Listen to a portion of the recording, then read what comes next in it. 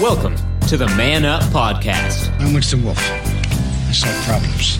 A spiritual oasis for men. We're not pastors, just regular guys. Put that coffee down. Coffee's for closers only. So, for the uncommon man, created by equally uncommon men, this is Man Up.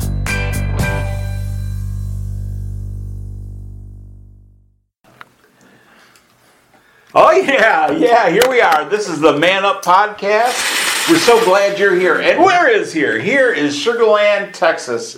We're at Sugar Land Baptist Church. We're in the Man Up room. This is a men's only adult Bible fellowship here at Sugar Land Baptist Church. And Sugar Land is just outside of Houston, Texas, down in southeast Texas. So we're so glad you're here. And just want to let you know, hey, easy with that, killer. And we have a great panel today, and I'm going to go ahead and I'm going to introduce everybody, and then we're going to go around and I'm going to let them introduce themselves and talk about the lesson that we're on, and then we'll read a little scripture. And what this is about, this is a spiritual oasis for men. So, typically in our opening, if you heard it on iTunes or on SoundCloud or found us on Man-Up on Facebook, you'd hear that it said, we're not pastors, we're just regular guys. Well, we got an exception today, and he's back for more, our pastor Larry Post. So we're so glad he's here. But the panel that we have a world-class trainer with a Fortune 500 company. He's a trainer, but we call him the professor. Robert Koshu is here. We have a risk guy, insurance man. He's also our deacon, though. That's Kyle Trahan. And like I mentioned before, we have a pastor. He used to be an accountant, but he's Larry Post, and he's here. Of course, we have an attorney who happens to be a prosecutor. Of course, you know. Happens to be a prosecutor, so don't do anything wrong in the city of Houston, because he'll throw the book at you. We call him the judge. Michael Cropper is here. And calling in by phone, he's one of our favorite policy writers. He's also a professional gambler. We've got Mr. Steve Titch. My name is Bill Cox, and I am the host, the director of Man Up, an adult Bible fellowship. I'm basically a sales guy, but I'm a writer and actor, too, so we're so glad you're here, and I want to go around the room, and I'm going to get everybody's impression of this lesson. We're in a study called Going Viral, the Birth and Advance of the Church. This is our lesson 2. It's from Acts 2. It's the arrival of the promised Holy Spirit. Just going to go around the room, let the guys on the panel introduce themselves, give their overall impression of the lesson, then we'll read the scripture and go into a discussion. Going to go ahead and start with the professor, Mr. Robert Koshu. Hey everybody, glad to be back. And I'm just going to add, Bill said we're outside of Houston, Texas. I'm a native Houstonian and lived here all my life, and I have waited for almost 50 years to say this. Home of the world champion Houston Astros. Yeah, I've got to do that. Nice. Waited a long time. Very nice. But this is a really interesting lesson. This is the birth of the church. I would agree. Absolutely. This is where we start as a people. And I think that is the most impressive thing. And I mentioned something earlier, and we'll cover that up and talk about it. But that has been one of the biggest things to me, has really been, as I thought through this and studied up on it last night, that this is really the birth of the church. I totally agree. Deacon Kyle. Well, very well said. Take my moment, because we always say we'll address anybody that gives us a shout out on Facebook. And we had Daniel Fingold gave us a 5-star rating. Said, Daniel! Perfect for the uncommon man. Great place for food for the soul. So thank you so much for sending in a comment. Yeah, like Robert said, it's the birth of the church, but it's fulfillment of what Jesus said and what he promised, that you will be filled with the Holy Spirit. And I can't even imagine or fathom being in that room and the power that would have been there that day. And Collective power coming over everybody. Absolutely. Pastor Post. I agree. It's not only a birth, but I also kind of look at it as a transition. It's a transition from the old, even though the apostles who received the Holy Spirit first, they were believers. They had been with Jesus all this, or most of the time he was going through his ministry, but they now transitioned from just believers to believers who also were given a task to go out and spread the word. And the mechanism and the impetus, if you will, to do that was when they received the Holy Spirit, and the indwelling Holy Spirit was the mechanism to guide them in that spreading of the gospel. Excellent. Judge? Folks, if we didn't make it clear, we're looking at Acts 2, the day of Pentecost, the day of the arrival of the Holy Spirit, which in fact I think Robert and others have said Jesus predicted would come. And he gave his apostles and his disciples instructions when he had died and when he had rose again and before he went to heaven, when he was being raised to heaven, he told them to go and wait in the upper room for a promise which his heavenly Father would provide to them. And frankly, I'm thrilled with the section we're going to look at today, because anytime you see God's power in the Old Testament, in the New Testament, is just thrilling.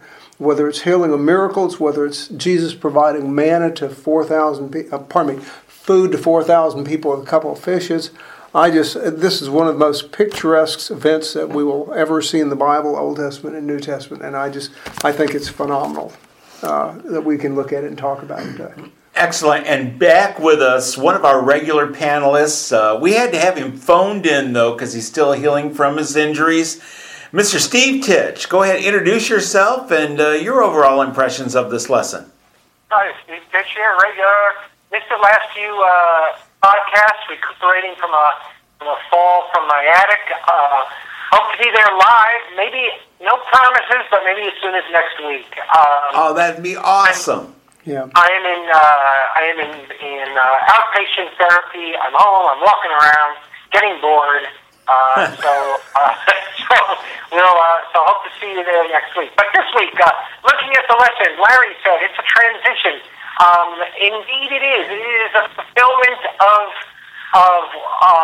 the covenant promise of the Last Supper and of the crucifixion and resurrection. We are now seeing the Lord God written on men's hearts.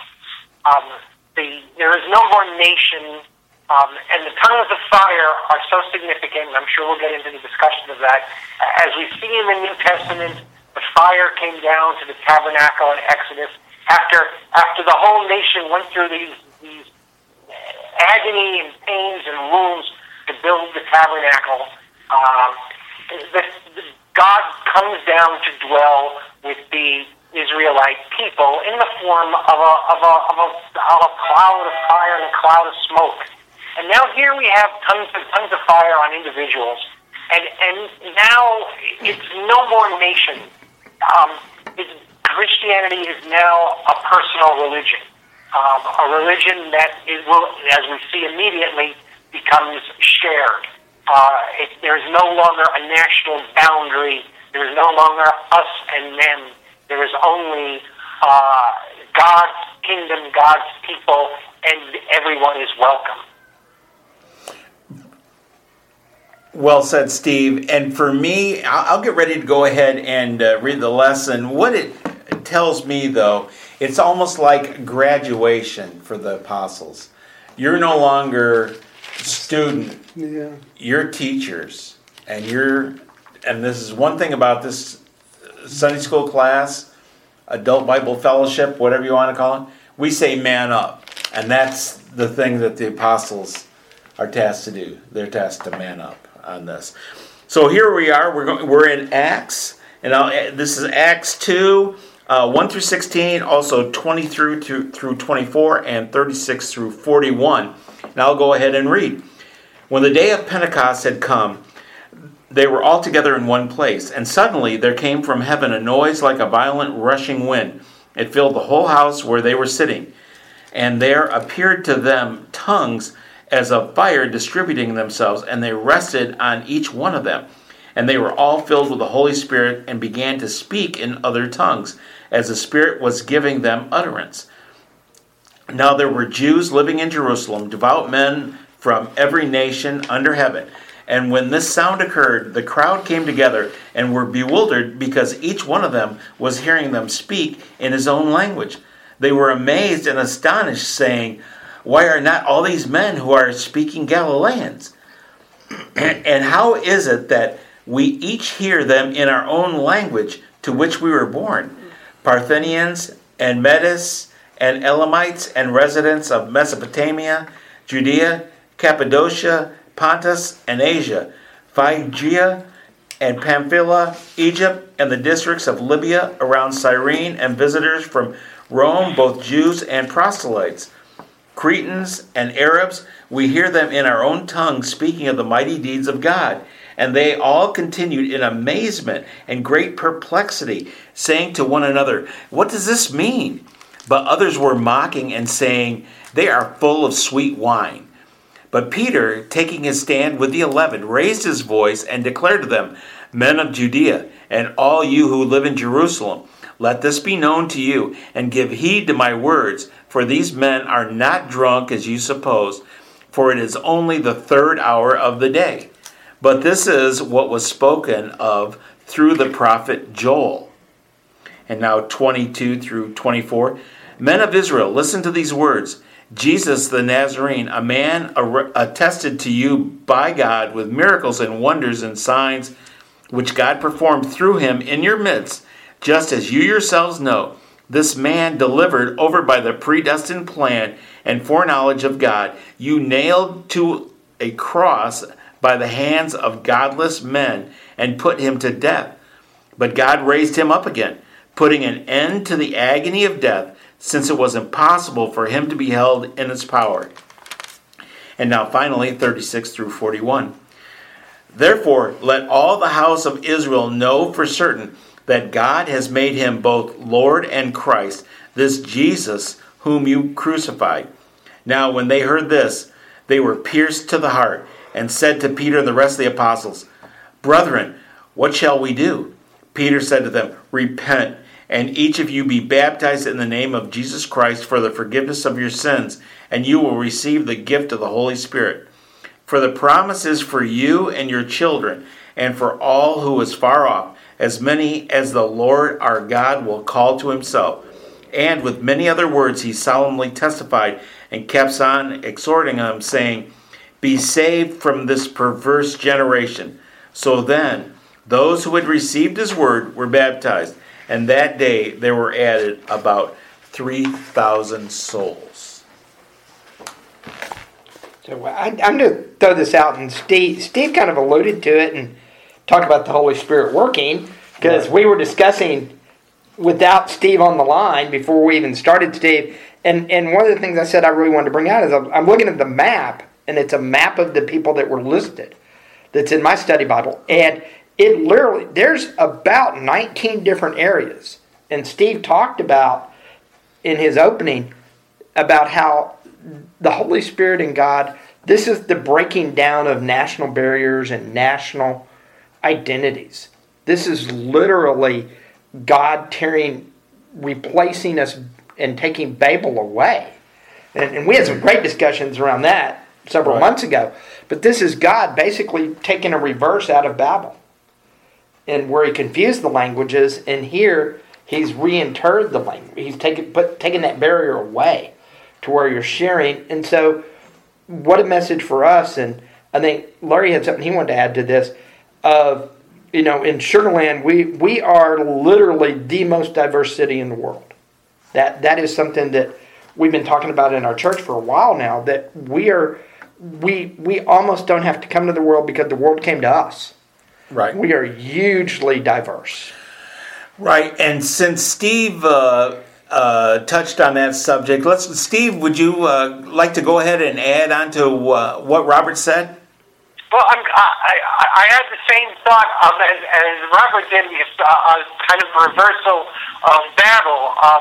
We now have this miracle of the apostles talking in languages they've never spoken before, maybe only heard smatterings of it. Certainly, this fluency, it's like a bunch of us come out of Man Up suddenly and being able to talk Arabic or Chinese or French or Dutch, you name it. I can speak some French, and that's about it, and some Spanish I picked up. But these guys are delivering, are sermonizing. They're sermonizing in these languages. And it is more, I mean, there's the miracle itself, but I think this is happening at a time, the Pentecost was already a Jewish feast at the time. It was another gathering point in Jerusalem where there'd be a lot of people there from a lot of different parts of the world, certainly all over the Middle East. And, you can imagine, I think that there isn't that much difference. There's the native Jerusalem resident who looks down on all this. Oh, goodness, the tourists are in town again. Oh, goodness. Right. And you got the guy, I got stuck sitting next to a Cappadocian. And suddenly there's this great moment of brotherhood. Even amid the snide remarks we read about, 3,000 souls come together. Another individuation. 3,000 people embrace the message that Peter gives them, and it transcends nations. It's not just for for the people who live in Jerusalem or Judea. But just like we studied last week, it's Jerusalem, Judea, and the rest of the world. And the rest of the world was at least represented there in some form in Jerusalem on this particular Pentecost. So it's again, this is the big change where I think Christianity becomes much more of a religion where it's again personal, where God comes to you. God, the Spirit comes to you and is, as the word is, indwelling. And certainly the apostles get probably the most powerful indwelling experience of anybody. But that's the engine that flames the fuel that gets them 3,000 Christians on that first day. Right. Very good. And Larry, you had something you were going to add on that? Yeah, I was wanting to kind of follow up on what Robert and Steve had said, going back to the diversity of the countries that were represented there. And then kind of fast forwarding a few years, Paul was sitting, some speculate he was in prison, writing his epistle to the Roman church. And Paul had not been to Rome yet, but he was writing his epistle to Romans. And the question comes up, well, how did this church in Rome get started? There's strong speculation that by many scholars, theologians and scholars, who speculate that the people who started this church in Rome very, very likely were there and part of this diverse crowd at Pentecost, and they took this back and established this church in Rome. So really? This is kind of the result, if you will, the first overseas mission that established one of the churches there. So, wow, okay, that is amazing. Judge? He earned his keeping. Yeah, I'm looking at verse 5. Now there were Jews living in Jerusalem, devout men from every nation into heaven. The first thing, you look at this, and at first, my first impression is that, the Lord dropped the Holy Spirit and a message in on these people in Jerusalem. But you know what? He picked out who was going to hear His message. He directed it specifically to these people they named. They didn't just happen to be in Jerusalem at this time. They were there because of what we said, the Passover, right? They're celebrating the Passover. So we're talking about devout Jews, religious men. Possibly not Pharisees. the Passover, the Pentecost. Pentecost. My apologies. Feast of Yeah, I Weeks. have to go Feast back. About 50 days after Passover. Yes. Right, Yeah. right. And what is it again? The Feast of Tabernacles? Feast of Weeks. Feast of Weeks. That's right. There were men there that were clearly religious authorities and clearly strong religious people. And the Lord chose at this particular date, this particular time. And you notice what these men were doing. We looked at this a week ago in another lesson. Before this happened, all these apostles and disciples were praying. Mm-hmm. They were seeking God for direction and for the gift, the Holy Spirit itself. So when it dropped on them, God just does perfect things perfectly. Not only is His timing for the apostles and the disciples to receive this powerful gift, but it's also perfect timing for those people who happen to be in Jerusalem at that time to receive it, and their hearts to be softened and hear it in such a way that it reaches them and converts them to Christianity. Well, and Bill read earlier, both Jews, and he used the word in the scripture that's in our book, and I keep trying to find it, and I haven't found it which translation it's using. It said the Jews and the proselytes, and proselytes were converts to Judaism. So Gentiles who had made the decision to be Jewish. That's correct. At that point. And so I think that's kind of important, because here we go. We're gonna start the church off, and instantly you notice it's not a Jewish thing. Yeah. Right at the end of 10, verse 10. Proselytes. It's not a Jewish thing. From the beginning, that's correct. It was established as not a Jewish thing. Or not exclusively. Not exclusively Jewish, yes. Right. And I think that's we're going to see that as a recurring theme throughout Acts as we get moving on, because it really becomes something they have to kind of get over and they get hung up on. And so this is going to be an interesting discussion moving forward. And we're going to see that down the road in Acts 15, where we get to the Jerusalem Council, and this very same thing comes to a head, and they finally reconcile this issue. What do you have to do to be a Christian? Well, it's not, you don't have to be circumcised. You don't have to go through all of the Jewish traditional things. You don't have to do all of that. And that kind of gets me back to Peter's sermon, and Bill read part of it, and the parts that we skipped over were some Old Testament quotes, the verses that we skipped over. And it's amazing, because this sermon, you can argue, is one of the most successful sermons of all time. Yeah. Because at the end of it, we're Baptists, so we do an altar call. When Peter gave the altar call, 3,000 people came forward and got baptized. Right. We are not a huge church, but we're not a small church. I heard in my meeting earlier, we're going to put 2,300 people in our sanctuary Saturday night for a John Chris concert.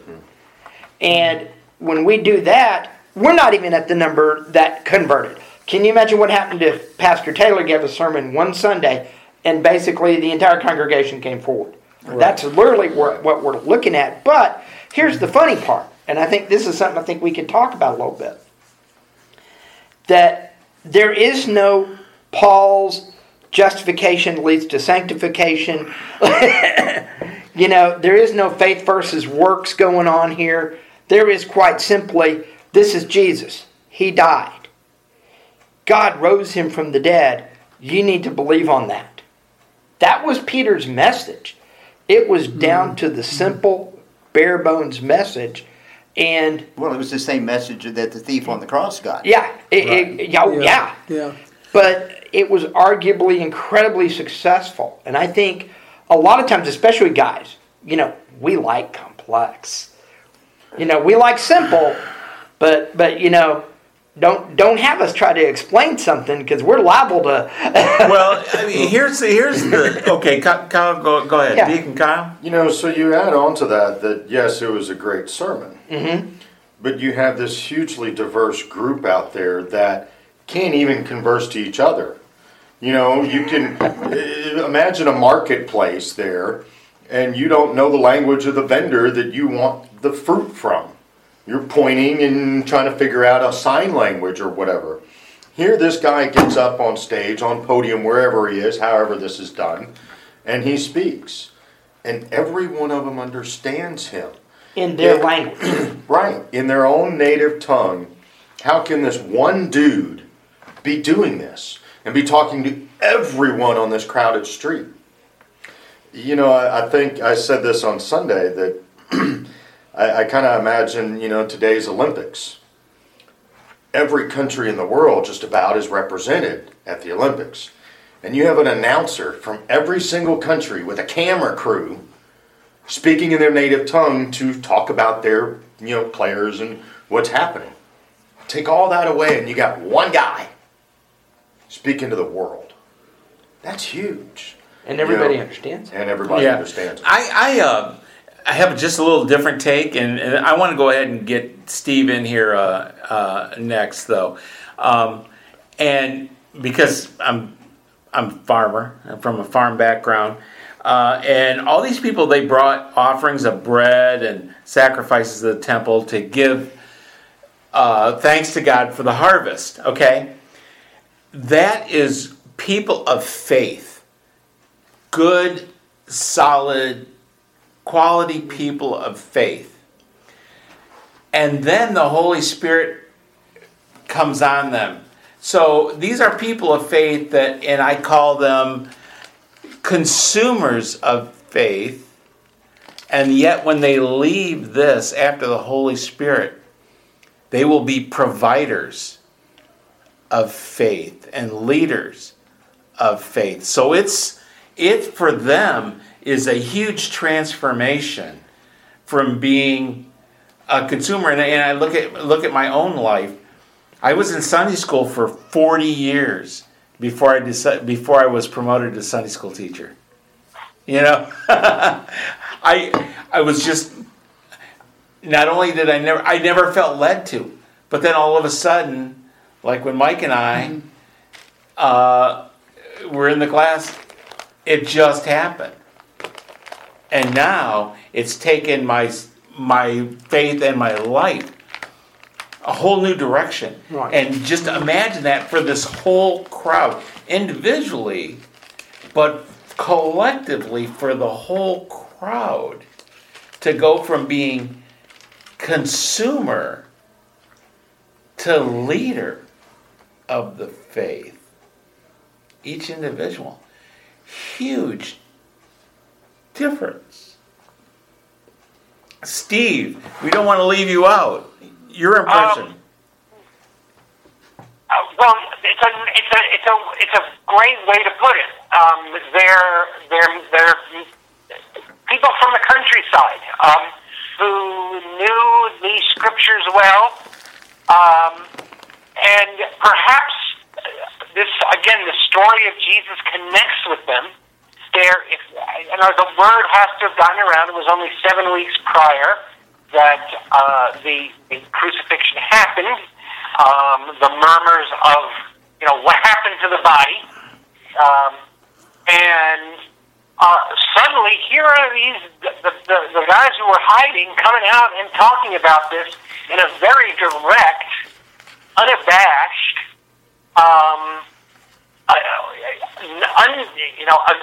we can almost say aggressive.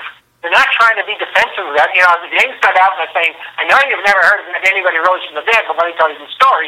They basically come out and, let me tell you about Jesus Christ who conquered death and rose from the dead. And let me tell you about what he did and why that's significant. And there's the message here, and I think the first message that goes out is this is fulfillment of the scriptures. We talked about certainly a religion, a faith, a message for the whole world, but this is what God is all about. And how did these people's hearts change? We don't know. We do know, obviously, there were Christians soon after in Judea, and if Larry spoke about it, that's where the seeds were laid that took Christianity all the way to Rome. And, clearly, people left the Feast of Weeks talking about this and talking about saying, hey, 2 minutes, this guy was at the marketplace and I didn't understand a word he was saying, and he seemed both to be able to grasp what the man on the balcony said. And indeed, these could have been the very first seeds that, and of course Jesus did an entire parable about that, and they fell on fertile ground. So a couple of years later, well, it's more than that, but I guess around 10, 15 years later, Paul shows up in Turkey, at places like Ephesus and Thessalonica, and there's already an audience for this. Yeah, we've been hearing about this. He went to the Jerusalem that year, and they talked about this man who rose from the dead, who conquered sin. But yes, I mean, you could say that the people who walked away and just simply talked about it and spread this news, and even to a certain degree comprehended it, maybe not as well as the apostles did. But soon after, you have Stephen making a sermon about almost the same depth and dimension that Peter makes here. He's making it in the synagogues, and the other apostles are going around fearlessly preaching this, and they're backing it up with healings. So yes, it can't help but get people talking about it, and certainly at a time of great upheaval that's going on with the Romans, politically and socially, it can't help but grab people. There it is. I think, Steve, it was confrontational, like you said. Peter looks at the people, and this is exactly very different from what we expect our pastors to be preaching to people. We love you, we want to help you, we want to give good things to you. Instead, Peter looked at him and said, "Men of Israel, listen to these words, Jesus the Nazarene, a man who worked miracles and signs and wonders among you, who God performed them through you, you put him on the cross and killed him."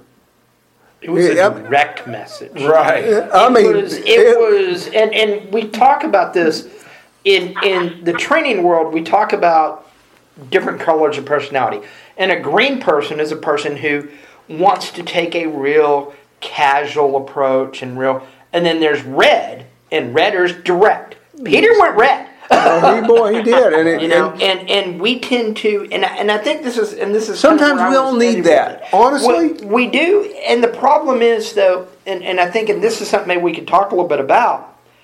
We're not supposed to go red ever, and there are times going red and going very direct is highly inappropriate. Mm-hmm. There are other times that going very direct is highly appropriate. But in particular, in the culture we're living in the world we're living in, we're highly discouraged from being direct. And that's part of the problem we have sometimes as men, because our nature is to go, especially if we are type A personalities, and I know enough about all of us to know we are. Our nature is to go red all the time. But we're, like you say, a lot of times, Bill, you kind of joke about, if you're awesome, say you're awesome. Your wife isn't here to tell you no. Right. But at this point, society tells us we have to kind of take it easy, don't want to offend anybody, kind of give them the milquetoast part of the message. You don't want to scare them. If you think about Jesus, he lost his temper. He was direct. And he was in the temple and we threw out the change. But not only that, but he was direct in loving ways. Think of the woman at the well. Yes. He looks at her and he goes, loving way when he threw out the people in the temple. And that is the directness that we as men forget. That sometimes that's warranted. Right. Jesus himself did it, and this is the gentlest kindest, children, man you've ever known. You have to be red once in a while. Right. Well, but it's also direct, like the woman at the well, where he sets her up. He goes, "Where's your husband?" He did. Because he knew the answer. Yeah. And her answer is, "Well, I don't have a husband." And instead of Jesus going, "Well, we need to talk about that. a little bit. What did he do? He said, you're right when you say you don't have a husband. You've had 4, and the man you're with right now isn't really your husband. He did not mince words with her. And this sermon is one of those things. Peter's sermon does not mince words, as Mike said. He's very, these men killed him. Mm-hmm. You were part of that, by the way. Mm-hmm. He does kind of allude that, y'all all just kind of stood around and let him kill Jesus. Yeah. But he also says, in his own way, let me go back to the reading, that the way to forgiveness is still open. Yes. He's saying you really screwed this one up. And maybe in your glorious ignorance you'll be forgiven. As he says that he actually does more than that. He just says, repent. He says, what shall we do? He comes out and says, you crucified your God. What are you going to do now? And he says, repent. And each of you will be baptized. It ain't over for you. And I guess that's the important part of this. And it's too bad because many even in the Christian faith stop at that. You're crucified, you put him on the cross, you're going to have to bear that guilt, and pray for your redemption. You don't pray for your redemption, you accept redemption. Redemption is freely offered. I pray for wellness in my kind of downtrodden state and hope to be restored, but the redemption, and Paul nails it right here. The first he says, repent, and you're redeemed. Let me go back to what it says. Repent, and each of you will be baptized in the name of Jesus Christ for the forgiveness of your sins, and you'll receive the gift of the Holy Spirit. So that's the great thing. There it is, as I say, the good news. It's right there. Yeah. Right there on day one, as we're saying, and it's not something that has to be prayed for. It's not something. It's something you can look into your heart and feel, oh, I really screwed up there. This was my Lord, my God. Forgive me. I fall on my knees and ask for forgiveness and accept your forgiveness, and I am redeemed. I don't have to spin a wheel or some kind of assurance that maybe I'll get it if I pray hard enough or I'm devout hard enough. Peter is saying it right here. Repent and you will receive the Holy Spirit and then begin your Spirit-directed life. Let me back up a little bit and kind of key off of what you were talking about as far as the people that Peter was talking to. And I think he had a very sound basis for going there, to use your words. Because what he was doing, he was basically saying, okay, you've come here. This is the festival. You've brought your sacrifices. You've done this. And you've done this according to what the mandate was year after year or quarter after quarter or however frequently. And now he's saying, you've now got to transition. Ooh, that's You've got good. to transition. I would agree. I would absolutely agree with that. That is fantastic. You've got to I didn't even think of that. He From was consumer to leader. Well, not only from consumer to leader, but also from the old Jewish thinking of having to sacrifice every periodic to transition to trusting the perfect sacrifice that Jesus made on the cross, and none of this has to be done anymore. So he's basically saying the Old Testament stuff is now done away with. You don't have to do that anymore. You need to transition and go to the once-for-all sacrifice that Jesus made on the cross. He was speaking to the Jews. That's why he was able to go back and quote from the Old Testament. They knew exactly what he was talking about. But now, you got to put all that behind you. You got to transition to the sacrifice, the once-for-all, the perfect sacrifice that Jesus made on the cross, and then get out there and proclaim that message. And this is your Messiah that you've been looking for. That's right. And you have to accept it. Yeah, very good. Right. It's very I good. think that's a really good point. Very good. That really is. Well, ladies and gentlemen, we're getting down to, actually, I'm sorry I said ladies. Gentlemen, this is the Man Up Podcast, and we're getting down to the end, and I want to go around the room and get some final thoughts from the fellas about this particular lesson. And go ahead, and I don't like to do anything in any particular order. Deacon Kyle, your wrap-up, your summary on this. Well, shout out Bill. He did great on those names. Like Marcus on Sunday did a great job on them. Didn't stutter. We've had it twice this week. You just kind of got to go with it. That's right. We missed it. If you don't quite know it, sometimes you just kind of run it together and it all comes out. Yeah, you got to go with it. Again, it had to be a crazy day. So much going on and the sermon and so much for them to chew on. So imagine yourself being the audience, and you're hearing him in a language that you understand, that he probably doesn't because of where he comes from, and he's telling you, well, guys, you missed it. The Messiah was here, and you screwed everything up, and you killed him. Right. And now he's gone. But you can still believe in the power of Jesus, that he is God. He was God here on earth. And great things can happen by believing in Jesus. Right. And, then they go on, and going into the next one, it's going to be another very cool lesson. That they show some of that miraculous healing. Right. In our next lesson. So really cool stuff. Steve, your summary of this lesson. The idea of transition, I think everybody gave a different take on it, but transition, change, dynamic change, perspective change. And like anything, again, looking ahead, it isn't long before there's resistance to this.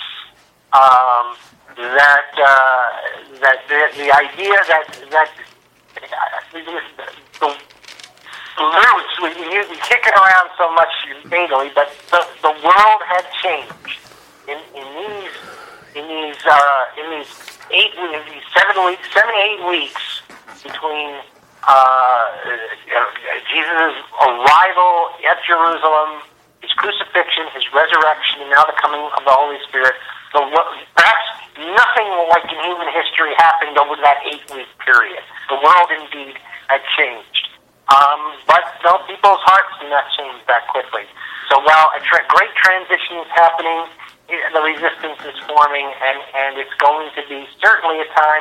But we'll see that leadership and that resolve tested. And there will be those that do so heroically, but with the help of the Spirit, and those who fail. It'll be an interesting story as we move forward. Excellent. Pastor Post. The one, I guess if I had to kind of narrow this down to one or so takeaway, these 3,000 people plus the disciples had a Pentecost. It was a transitional moment. But I also think that that happens now because every time that someone goes from not believing to believing, they also have their individual Pentecost. Mm-hmm. The Holy Spirit indwells them. He ceases to be an external influence. He becomes an internal influence and guiding their life. So each one of us, when we accept Christ, we have what I think of as an internal Pentecost, an individual Pentecost. Excellent. Professor. Yeah, I'm just going to finish with what we're called to do as a church. Acts 2, verses 42 through the end of the chapter. They devoted themselves to the apostles' teaching and to the fellowship, to the breaking of bread and to prayer. Everyone was filled with awe, and many wonders and miraculous signs were done by the apostles. All the believers were together and had everything in common, selling their possessions and goods they gave to anyone as he had need. Every day they continued to meet together in the temple courts. They broke bread in their homes and ate together with glad and sincere hearts, praising God and enjoying the favor of all people. And the Lord added to their number daily those who were being saved. That's truly viral. Yep. Excellent. Judge? Yes, I want to add to what Pastor Larry Post has said. Folks, if by chance you're listening and you don't know or have Jesus in your heart, this is a perfect opportunity to do that, and a perfect opportunity to ask Him to forgive you of your sins. This is what this is all about. The powerful incoming of the Holy Spirit that led the apostles to preach God's word and the gospel, the good news that Jesus Christ was in fact the Messiah, and He died for our sins, and now represents us in heaven before the Heavenly Father. This is your opportunity to become part of the family of God and become part of the church, as we have now talked about the whole experience itself. And all you have to do is ask Christ to forgive you of your sins, and He will come into your heart and believe that He is in fact the Messiah. Amen. Right. Well, what I take away from this lesson is I go back to my farm roots. These are simple believers that just came to the feast to do some sacrifices, and they left never to be the same again. And just imagine them going back home. And you can too. We welcome you. This is the Man Up Podcast. You can find us on Facebook under Man-Up.